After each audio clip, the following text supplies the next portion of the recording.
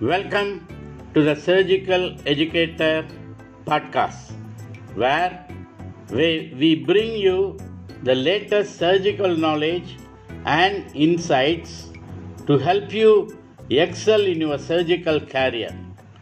I am your host or master of ceremony for today's episode. Today, we have an important topic to discuss: testicular carcinoma, and Professor Dr. Selvaraj is with us to answer all our questions. This episode is specifically designed for all MBBS students and all surgical trainees. So, let us dive right in. Welcome, Dr. Selvaraj. Hello, MC. Good morning. To start off, let us understand the basics. What is testicular carcinoma, doctor? Testicular carcinoma refers to cancer that develops in testicles, the male reproductive organs responsible for sperm production. It is a relatively rare form of cancer but can occur in men of all ages, with the highest incidence occurring between the ages of 20 and 40. Testicular carcinoma is highly treatable, especially when detected early, and has a high survival rate. What are the risk factors associated with testicular carcinoma, doctor? There are several risk factors that have been identified, including number 1, cryptorchidism. This is undescended testicles at birth or late descent of the testicles into the scrotum increases the risk. Number 2, family history. Having a close relative with testicular carcinoma increases the risk. Number 3, personal history.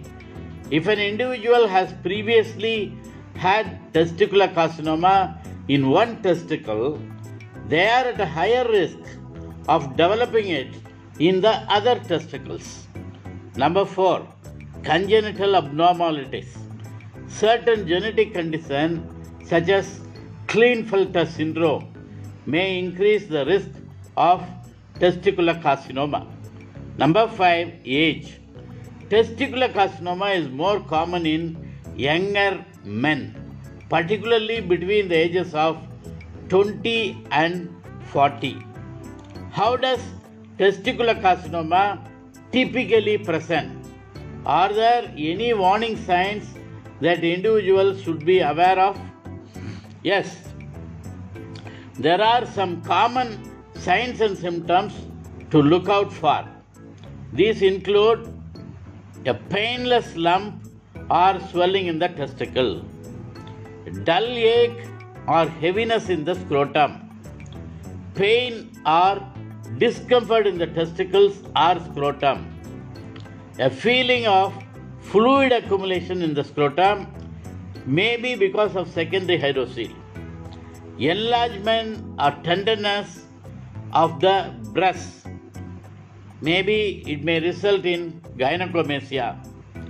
Back or abdominal pain secondary to retroperitoneal lymphadenopathy. These lymph nodes are interaortocaval. There may be history of weight loss with left supraclavicular lymph node enlargement, that is the virtuous node, and this sign is known as Troisius sign. Dyspnea secondary to pulmonary metastasis. If someone notices these symptoms, what should be their next course of action? It is important for individuals to seek medical attention promptly if they experience any of these symptoms. They should make an appointment with a primary care physician or a urologist for a thorough examination. The physician will likely perform a physical examination which may include an ultrasound and blood tests. What are the types of testicular carcinoma, or what is the WHO classification of testicular carcinoma? Okay. These are divided into three groups. Number one, germ cell tumors, which consists of 90% of the tumors. So among the 90%, almost 48% are seminomas, and another 42% are non-seminomas, which consists of teratoma, embryonal carcinoma, yolk sac tumor or endodermal sinus tumor, choriocarcinoma, or it could be a mixed non-seminomatous germ cell tumor or mixed germ cell tumors. Number two, sex cord or gonadal stromal tumors, which are Leydig cell tumor or Sertoli cell tumor, or sometimes maybe both, mixed tumor, both Leydig cell and Sertoli cell. Number three, miscellaneous non-specific stromal tumors. These are ovarian epithelial tumors, tumors of the collecting ducts and rete testis, lymphoma, leukemia, and secondary metastasis. But this miscellaneous variety is very rare. In germ cell tumors, how will you differentiate seminomas from non-seminomatous tumors? Seminoma is most common, whereas non-seminoma is less common.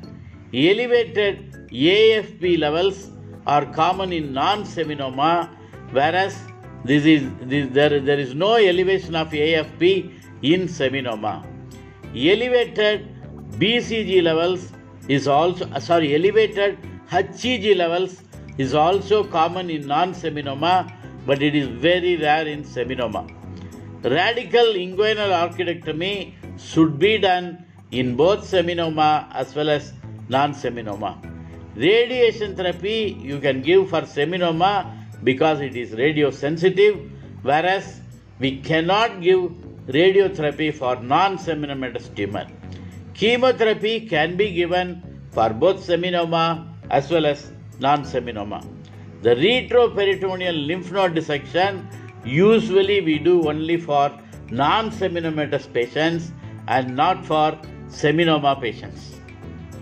Very well explained, doctor. What are the investigations to be done in a suspected case of testicular carcinoma? Number one, testicular self-examination, that is examination of the testis by the patient himself.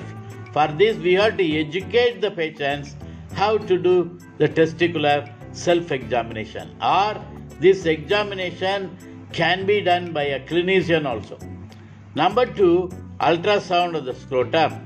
It may show unifocal or multifocal hypoechoic lesions in the testicles, and it can also show secondary hydrocele. Number three, CT scan or MRI scan of the abdomen and pelvis to assess for metastasis and lymphadenopathy. Number four, tumor markers. Three types of tumor markers: alpha fetoprotein, human chorionic gonadotrophin, and lactic dehydrogenase (LDH). These are the three things we must do in all cases of testicular carcinomas. Number five, tissue diagnosis usually should not be done through transscrotal tissue biopsy is contraindicated, whereas when we are doing high inguinal orchidectomy, we can take a piece of the testis and send it for frozen section biopsy to find out whether the testis has got any malignant tumor or not. And this maneuver of taking the biopsy while doing the high inguinal orchidectomy and sending it for a frozen section biopsy is called Chi-Vasu maneuver. Actually, we have to apply a non-occlusive clamp to the spermatic cord. Then we have to take a small piece of, testicular tissue from the testis and we have to send it. If it is going to be positive for the malignancy, then you have to proceed and do inguinal orchidectomy. Otherwise, we have to put it back again into the scrotum. And this maneuver is called Chi-Vasu maneuver. Number 6, transscrotal biopsy is contraindicated because of fear of seeding of the cancer cell into the scrotal skin. Very well explained, doctor. What are the different stages in testicular cancer? Okay, there are 4 stages. Stage 1, tumor is confined to testis. Stage 2, it is extra-testicular but confined to retroperitoneal lymph nodes in the abdomen. That means all these enlarged lymph nodes are infradiaphragmatic. And even in this stage 2, there are 3 types. 2A, the size of the nodes are less than 2 centimeter. If the size is between 2 to 5 centimeter, that is 2B. 2C, the size is more than 5 centimeter, the size of the nodes. Stage 3, the metastasis is above diaphragm, confined even now to the lymph nodes only. Okay, this is supradiaphragmatic lymph node enlargement is stage 3. Stage 4, extra lymphatic metastasis, usually into the lungs and to the liver. So these are the 4 stages in testicular carcinoma. Okay, once diagnosed with testicular carcinoma, what are the different treatment options available, doctor? Treatment options for testicular carcinoma depend on various factors such as the type and stage of the cancer as well as patient's overall health. The mainstay of treatment is, of course, surgery to remove the affected testicles, a procedure known as radical inguinal orchidectomy. This is high orchidectomy. What are the treatment goals? Number 1, treatment should be aimed at one level higher than the clinical staging. Number 2, the seminomas are radiosensitive, so we can use radiotherapy. Number 3, non-seminomas are radio-resistant, hence best treated with surgery only, not with radiotherapy. Number 4, advanced diseases are with cancer, these carcinoma with metastasis should be treated with chemotherapy. Number 5, radical high inguinal orchidectomy is the standard first-line therapy in these cases. Number 6, lymphatic spread first to the retroperitoneal nodes which are infradiaphragmatic. Number 7, early hematological spread is very rare. Number 8, bulky tumors or metastatic tumors initially should be downstage with neoadjuvant chemotherapy. Actual treatment consists of the following points. Number 1, surgical approach is high radical inguinal orchidectomy. Number 2, transscrotal biopsy of the testis or the transscrotal orchidectomy should not be performed for fear of seeding of this cancer cell into the scrotal skin. Number 3, early seminoma should be treated with orchidectomy plus retroperitoneal deep X-ray therapy. Advanced seminoma should be treated with orchidectomy and combination chemotherapy followed by restaging. Number 5, stage 1 non-seminoma should be treated with orchidectomy plus retroperitoneal lymph node dissection or RPLND, or we can even do surveillance if it is a very early case. Number 6, stage 2 non-seminoma, the optimal management of this group of patients is controversial. RPLND or retroperitoneal lymph node dissection can be curative but have a high relapse rate. If relapse occurs, chemotherapy can be given as adjunctive therapy. Alternatively, chemotherapy can be given prior to RPLND. Number 7, advanced stage non-seminoma should be treated with orchidectomy plus chemotherapy plus or minus tumor reductive surgery. Number 8, the most commonly used chemotherapeutic regimen is EBP, that is E for etoposide, B for bleomycin, and P for the cisplatin. The prognosis of seminomas is excellent due to its sensitivity to radiation. Are there any potential long-term side effects or complications of testicular carcinoma treatment, doctor?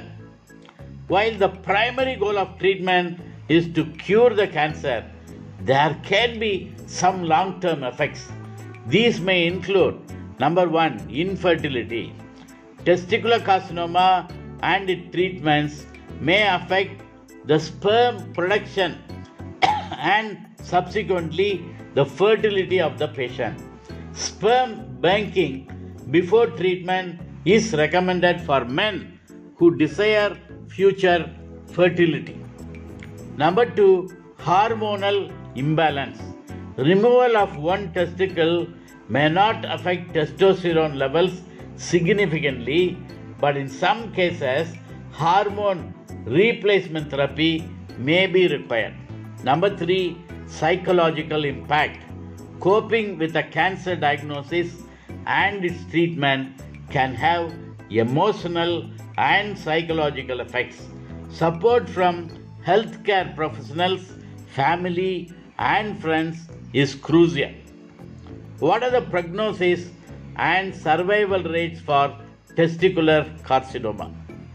The prognosis for testicular carcinoma is generally excellent, especially when diagnosed early. The overall 5-year survival rate is around 95%.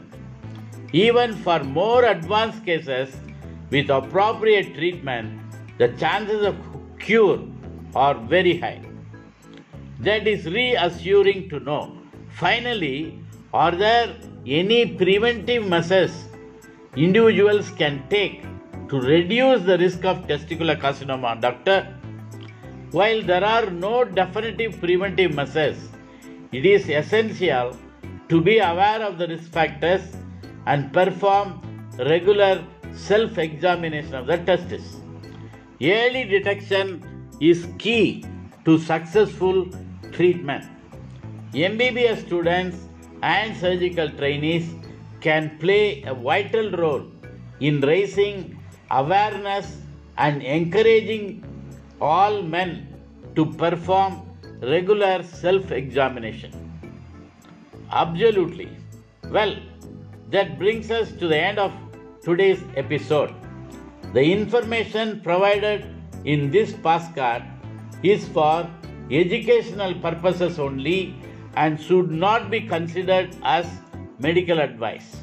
Please consult with a healthcare professional for personalized guidance regarding your specific condition. I want to thank Professor Dr. Selvaraj for sharing valuable insights on testicular carcinoma. And thank you to our listeners for tuning in. Stay tuned for more episodes packed with surgical knowledge and insights. Until next time, stay curious and keep learning. Bye bye.